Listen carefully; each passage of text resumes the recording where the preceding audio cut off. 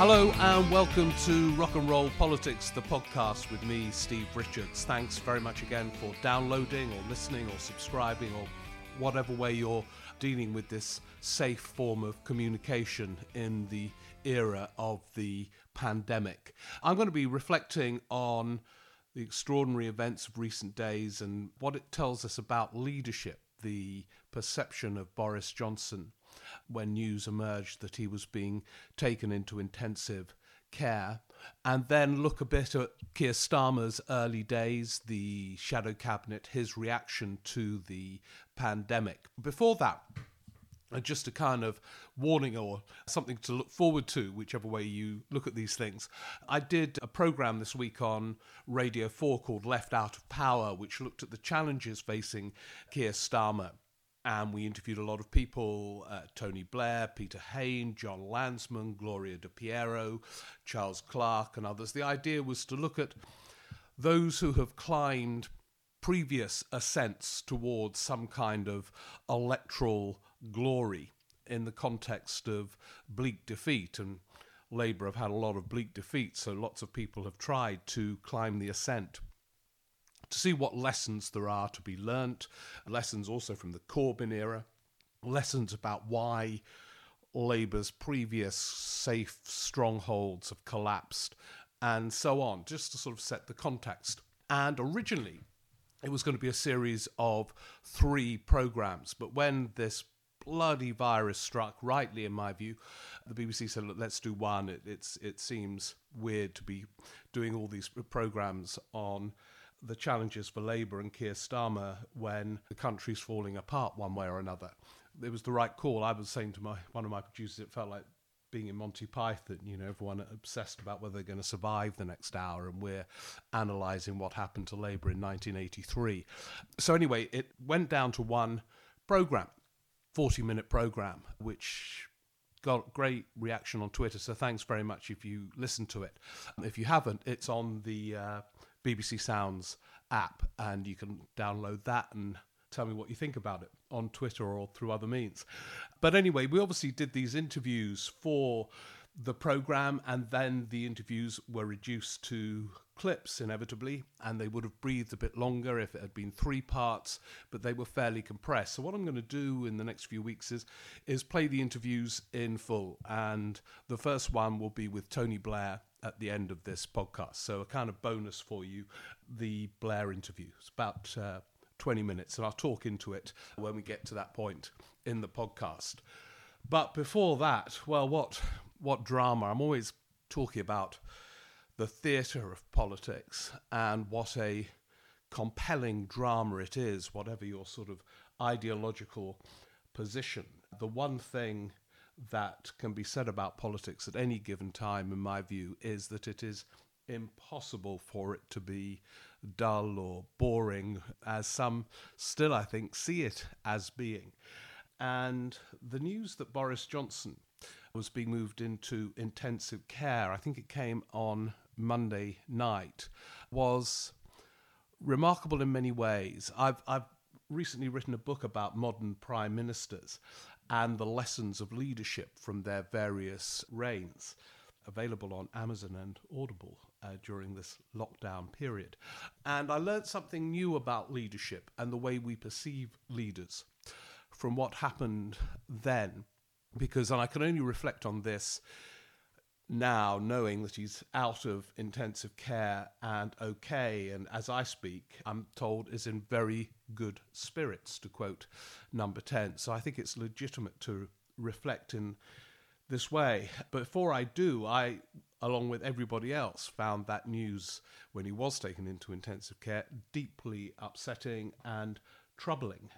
Although you read all the time about people being taken into intensive care, there was a kind of coming home and being brought to vivid life when a public figure of such vivacity is reduced to seemingly fighting for his life because of this damned virus. So of course it was troubling, but it was fascinating on another level as well, because part of the narrative in the days that followed was, well, who the hell is going to run things Now the Prime Minister is in hospital, in intensive care.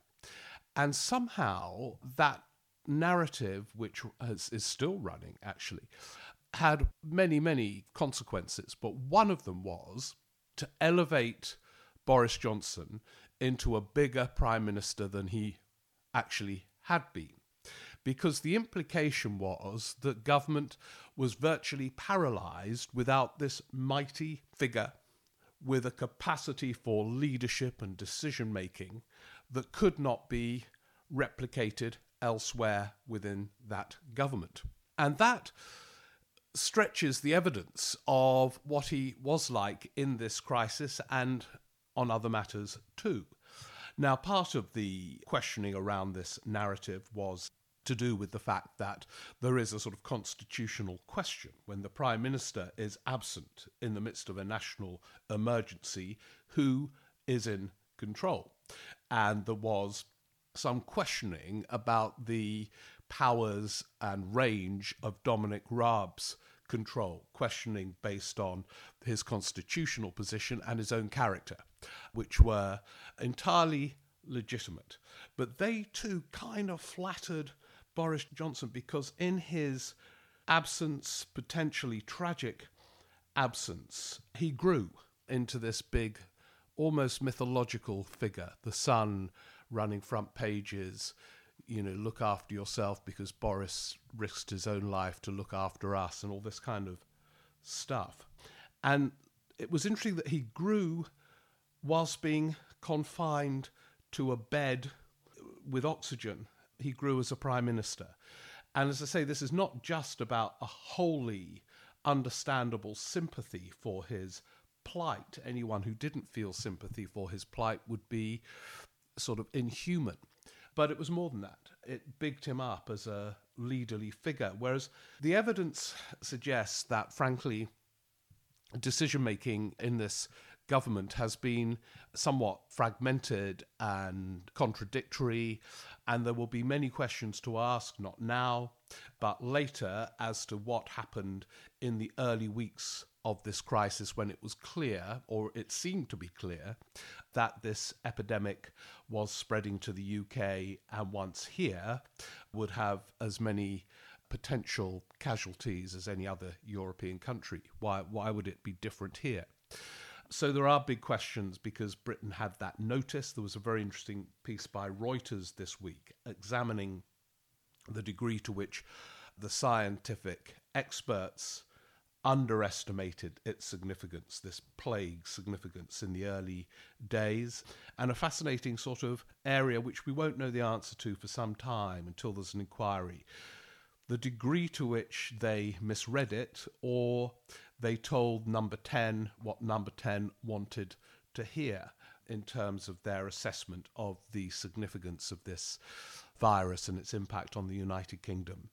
But either way, it wasn't as if the UK had been performing brilliantly in its response to this nightmare when Boris was fit and well. His questions at the press conference, or his answers at the press conferences, were not more coherent or memorable or precise compared with some of the other ministers who now take his place at these somewhat unsatisfactory daily events. His decision-making was flawed. It seems to me that allowing, for example, that big race event to go ahead days before things were finally brought to a halt here, the decision not to stop football matches and to sort of put the onus on the football clubs to stop them for various reasons, and so on. At the very least, there are questions to be asked.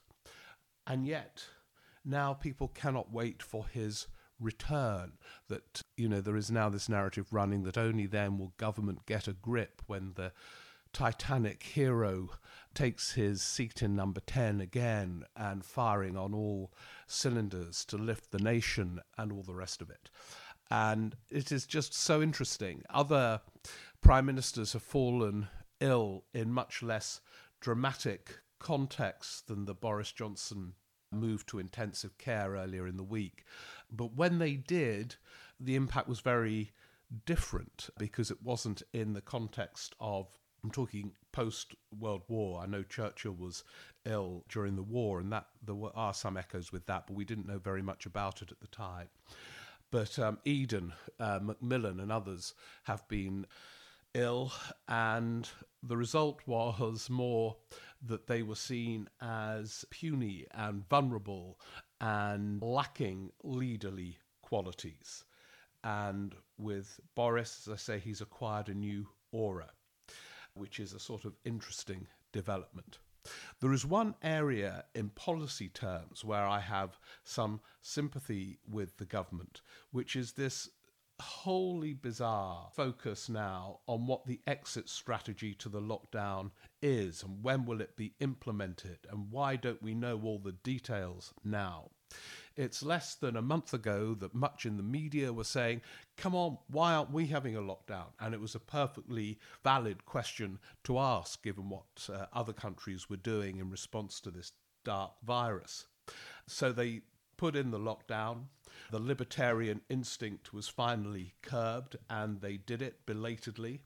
And incidentally, in their focus now on their hope that the lockdown has saved lives, raise inevitable questions about why they didn't do it earlier. If it's saving lives now, it would have saved lives the week before. But anyway, they did it. And now right away, here we go. Why are we still in lockdown? What's the way out of this and all the rest of it? And the answer inevitably, well, they don't really answer the question because they can't fully.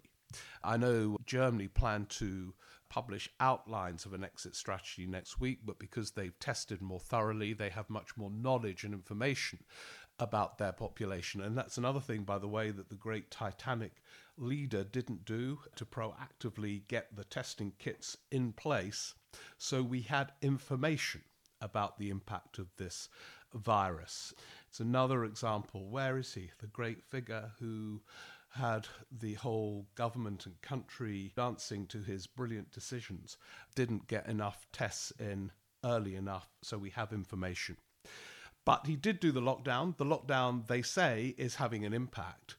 And because there is this constant need for a new direction to the narrative, they're now being asked about the exit strategy, but without information about who's had it, who hasn't had it yet, and so on. It seems quite hard for a lockdown to be lifted, even in a phased way, of great significance until that information is available, and looking closely at what other countries are doing as well. But it's quite hard for them to say it. This government, used to having a very doting, certainly newspaper response to whatever they're doing, and not used to being under huge pressure from newspapers. And the broadcasters are greatly influenced still by newspapers, even though the newspapers are having a bit of a crisis, inevitably, like just about every other sector in this epidemic. And so they find themselves, the government and those scientific officials, who were so revered early on because they are not politicians. There is an instinct in the media to revere non-elected people, but I think will prove to have been flawed themselves as human beings, like politicians. Anyway, they're under huge pressure now to lift this lockdown and publish an exit strategy and all the rest of it.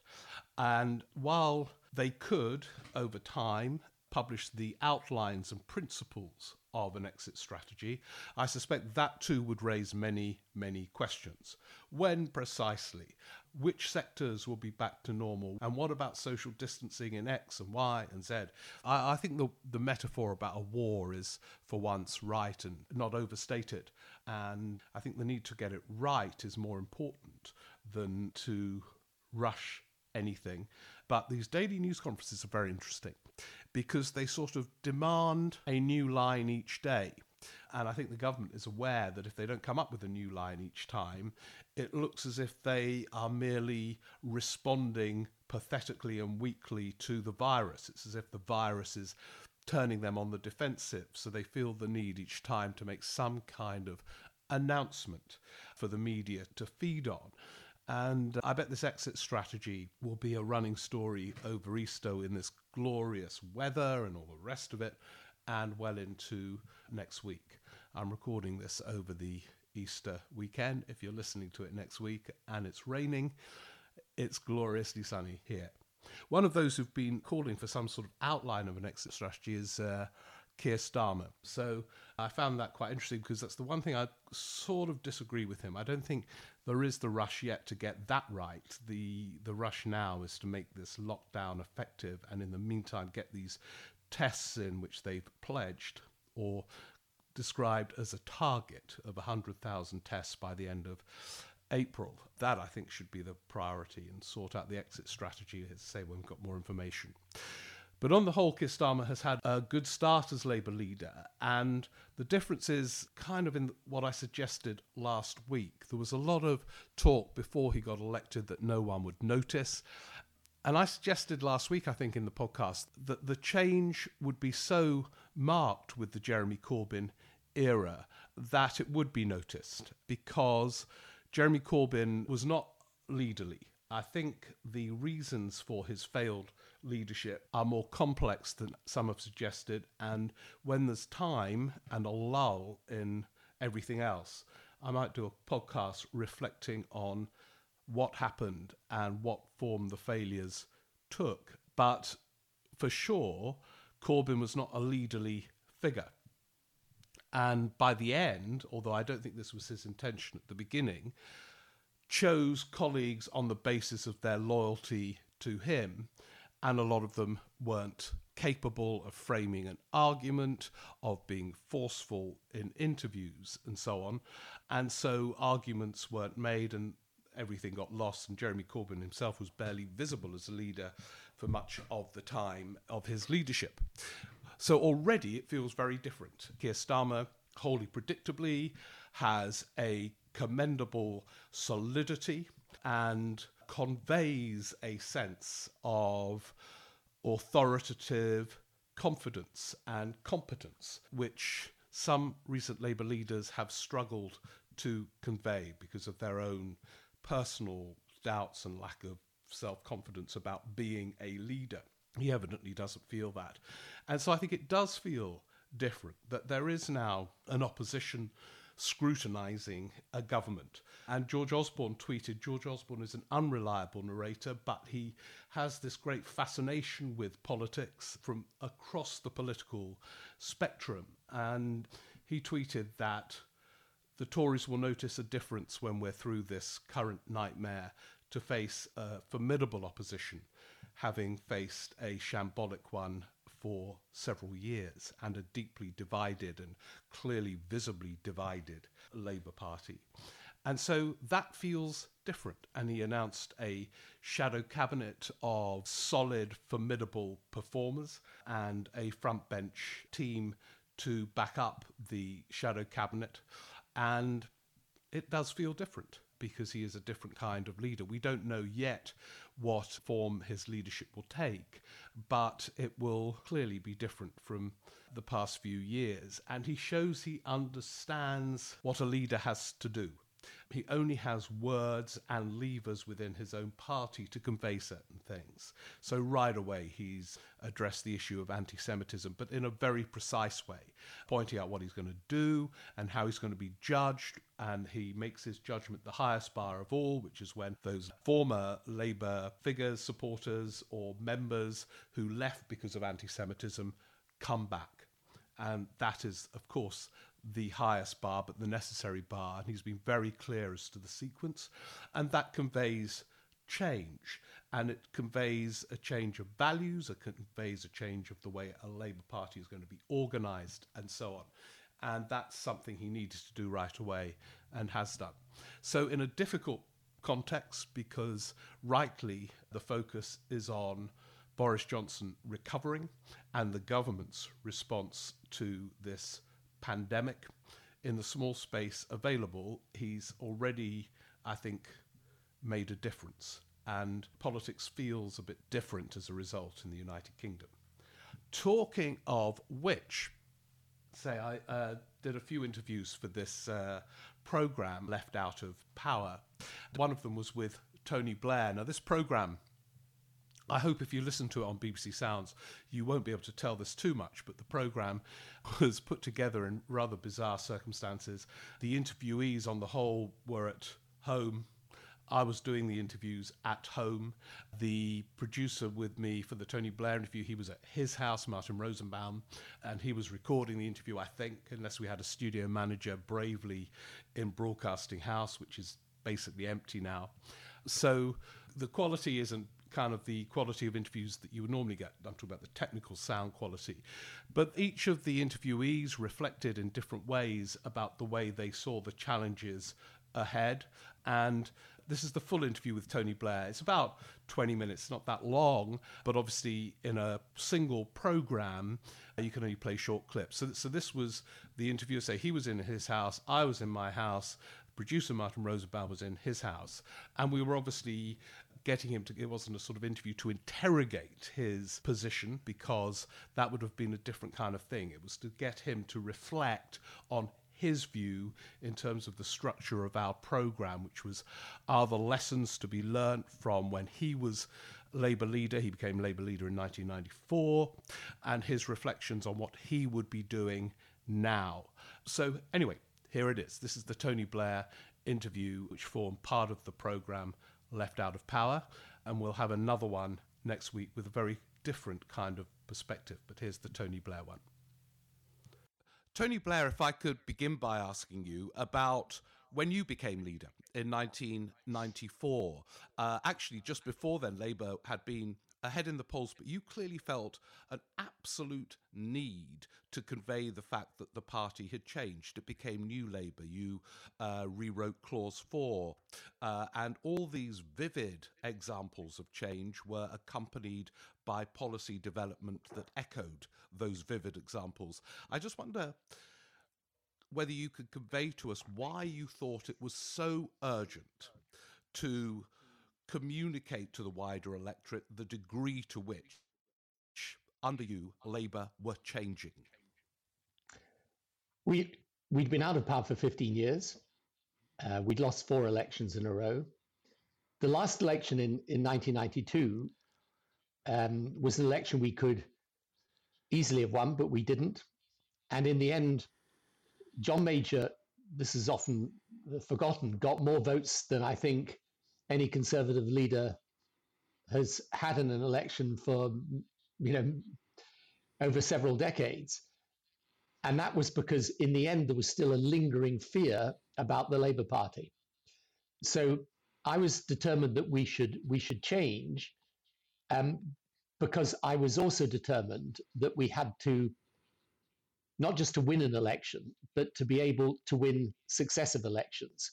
Because one of the things, again, that people often forget is that the Labour Party, other than the period 1997 to 2010, had never actually won 2 full terms of government. Not in 1945, not in 1964. So, we were, this was my overriding concern, was that we had to do something completely different.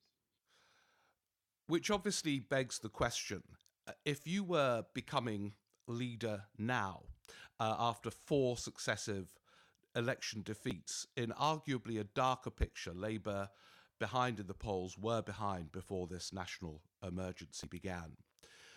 What would be the kind of things that you would be thinking about doing now, and you've said in your many talks the context is very different, to again convey that Labour had changed? The context is different and worse. I mean, I was fortunate in a way that when I took over in 1994, I succeeded John Smith, who'd made certain changes and who was a very credible figure in his own right. And this came after a period of 9 years of leadership of Neil Kinnock, who'd made, huge changes in reorienting the Labour Party away from the last time, frankly, we got a surge of this sort of ultra-leftism, which is in the great sort of Bennite attempt to revolutionize the Labour Party in the late 70s, early 80s. So the context that I inherited was actually much more benign. And even in that benign context, I felt the need to change. So if I was coming into a leadership position now, and I think this is the single most important decision the leader has to take, is, do you need completely to reorient the Labour Party and set it on a different path?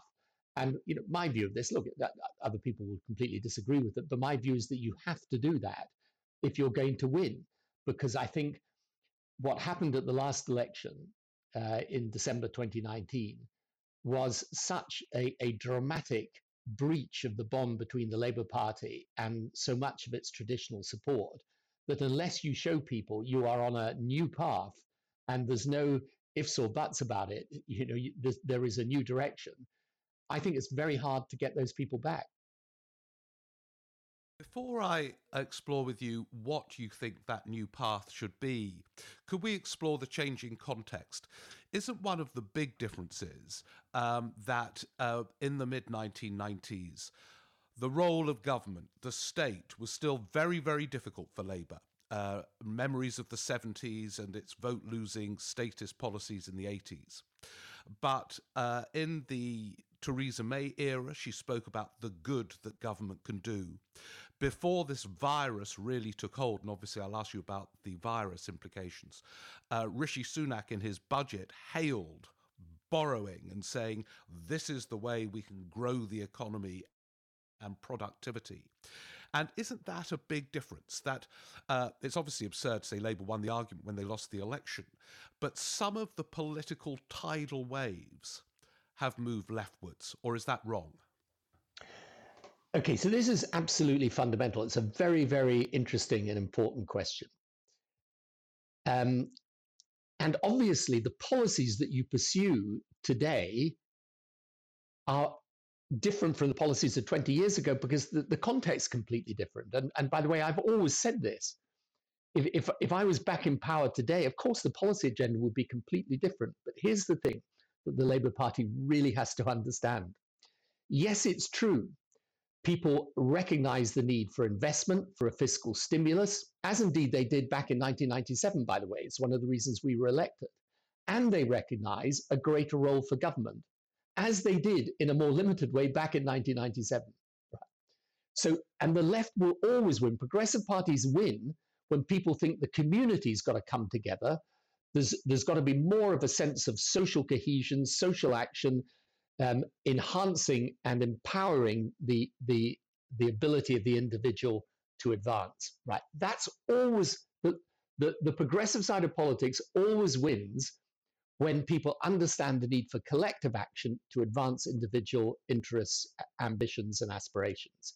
However, you only get trusted to be the people that do that if people think this is not some ideological experiment that you're engaging in, but it's a set of practical policies by people who understand the future and people who are prepared to be tough with the choices they're making at the same time as they're moving forward with the role of government and the role of the state. So, for example, the reason we kept people together with us through those 3 terms of Labour government, when we gave what was, after all, the biggest expansion in public investment the health service and our education services had ever known.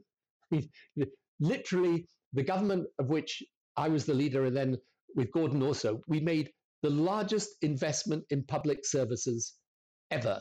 Right. We managed to do that because we were seen as responsible. We were seen not as anti-business, but pro-business. And we put reform alongside the investment. If we hadn't done that, we would never have got the permission to do it. We would just have been seen as an old tax and spend Labour Party that wanted to tax and spend for the sake of it. So this is the fundamental. The Labour Party will make a massive and fundamental error if it confuses people's desire to have much more investment in the public realm and a bigger role for the state with a return to old-style state socialism. If it does that, it will literally hand the entire agenda over to the Tories. And the Tories, the thing about the Conservative Party, you've always got to realize, and I study them and have studied them over the years, their great strength is their flexibility, their adaptability. So for them, it's no problem. Okay, there were 10 years of austerity. Now they're the anti-austerity party. It's, they've just moved from one set of policies to literally the polar opposite, and they've done it perfectly easily. Okay, so if you want to be the people that are put in charge of that agenda, you've got to understand what the public's looking for and what they're not looking for.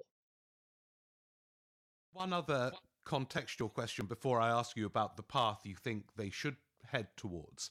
The pandemic. Now, I know you will disagree. So I mention it, but he's not the only one. Obviously, Corbyn says this shows his statist arguments are being vindicated overnight almost. But what is your reading of where the politics will land in this pandemic crisis, with hundreds of billions being borrowed, the state running so many things? Is this just an immediate consequence of a national emergency and then the norms will return?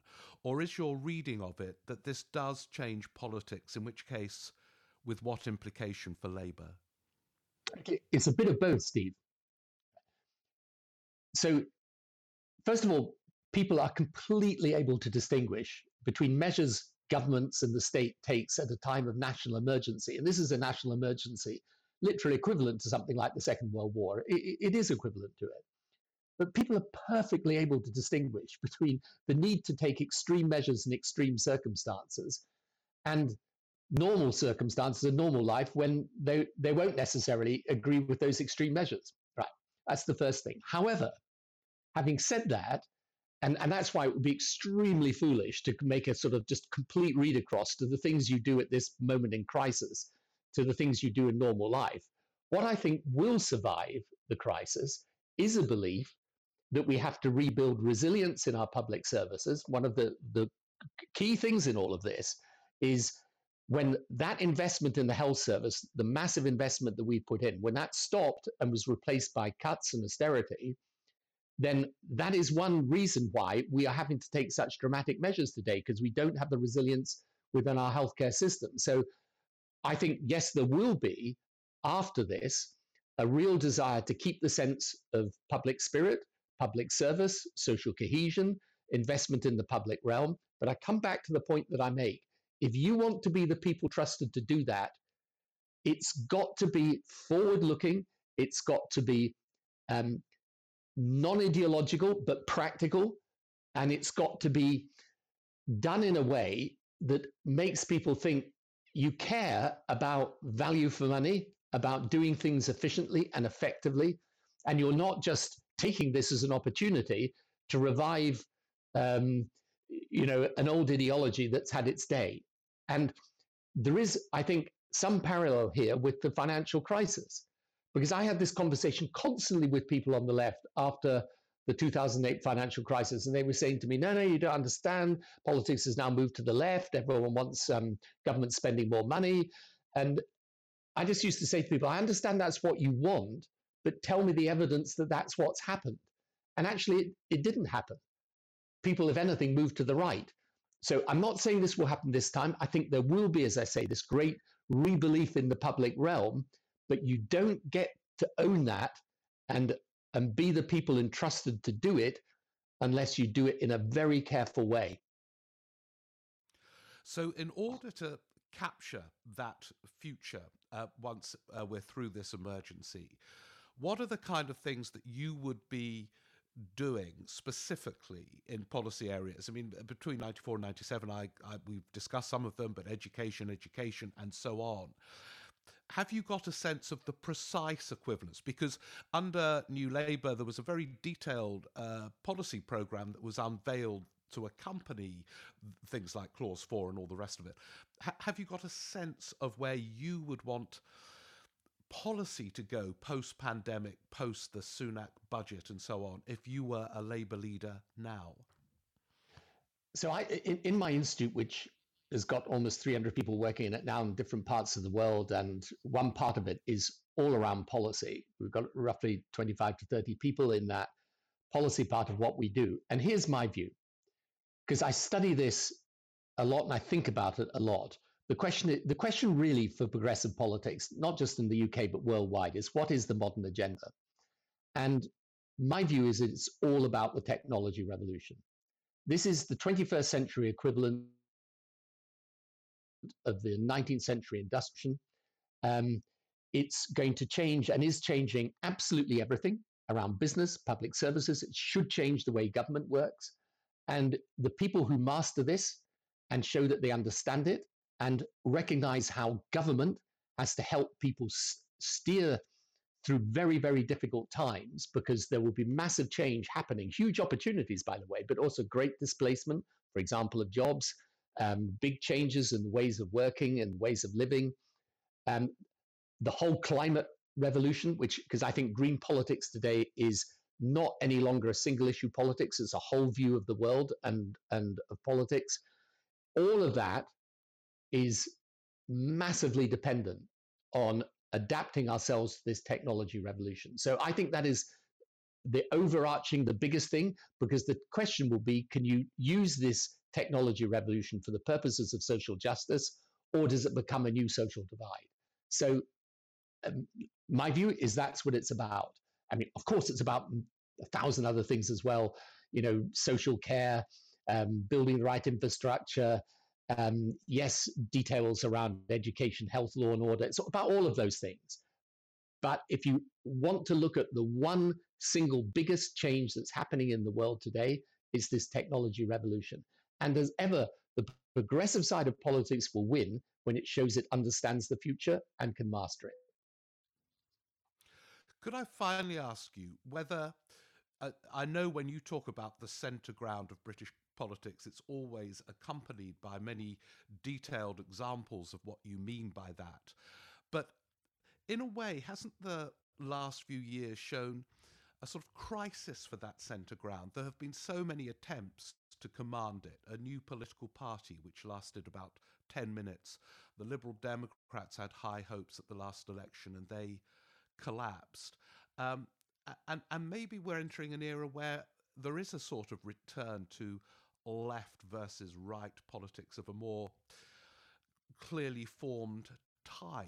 I know you don't think that, but hasn't there been some evidence that people have struggled in recent years in a way that didn't happen with you under New Labour to command this ground? Yeah, well, it's a really a good point. And again, it's a fascinating and important discussion. But what I always say when people put this to me, I say, no, you're right. The traditional left politics has come back, and traditional right politics, or a sort of rightist nationalist, it's a new type of right politics, if you like, in one way, but it's clearly very right wing. So yeah, that's absolutely true. That is what has happened in this past 10 years or so. Something else has also happened.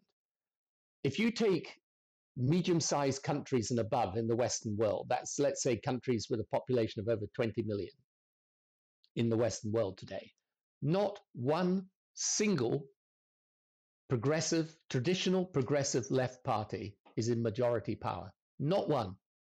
Okay. So the other thing that's happened is that, yes, the right have moved rightwards and they're managing to win elections. The left has moved back to a traditional form of left and is losing them. And by the way, the one person who balked that trend and set up something new, Macron in France, won. So my view is, and it's true, when there were the attempts to form something new in the UK, yes, in the end they found it. Now, we can go into the detailed explanation of that.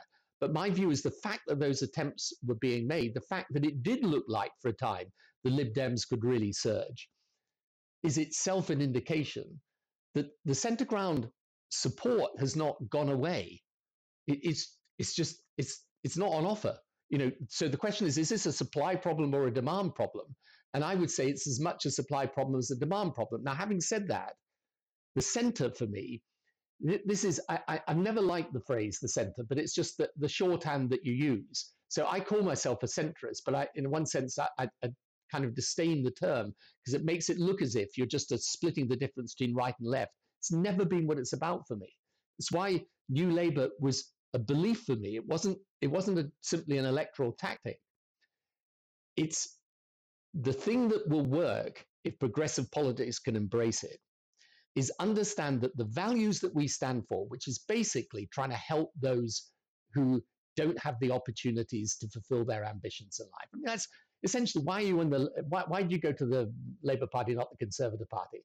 You can go to the Conservative Party if you want to run the country and run it. Let's say that it's best. It's about running the country efficiently. Okay, that's what they're about. But actually, for the Labour Party, it's a mission, it's a cause. It's about fulfilling people's aspirations and giving people the opportunities that they can't have as a result of their background or the ability of their parents to provide for them and so on. So that's always what we're about. And that's always what we will be about. But we always fail when we end up confusing the principles that are valid for all time with policies that change for every time. And that's basically what we've got to do now. And if you do that, it will end you up in what people call centrism. But my thing is very simple. Never in Labour's history has it ever won from any other position than one which moves with the grain of the centre ground, the centre of gravity of British politics. When it's about the future, it's always had to be about the future. And, by the way, there has always had to be a significant number of people who were conservators, but actually come to us, including people from the business community. Now, at the moment, the Labour Party's thrown overboard all of that. It's been about the past and big state socialism. It's been, it's been kind of vilifying people who might have voted conservative before. It's been nothing to do, I'm afraid, with addressing the big challenges of the future. So it's got to move from all of that and get back to the position which is not the position of 1997. It was also the position of 1945. It was also the position of 1964.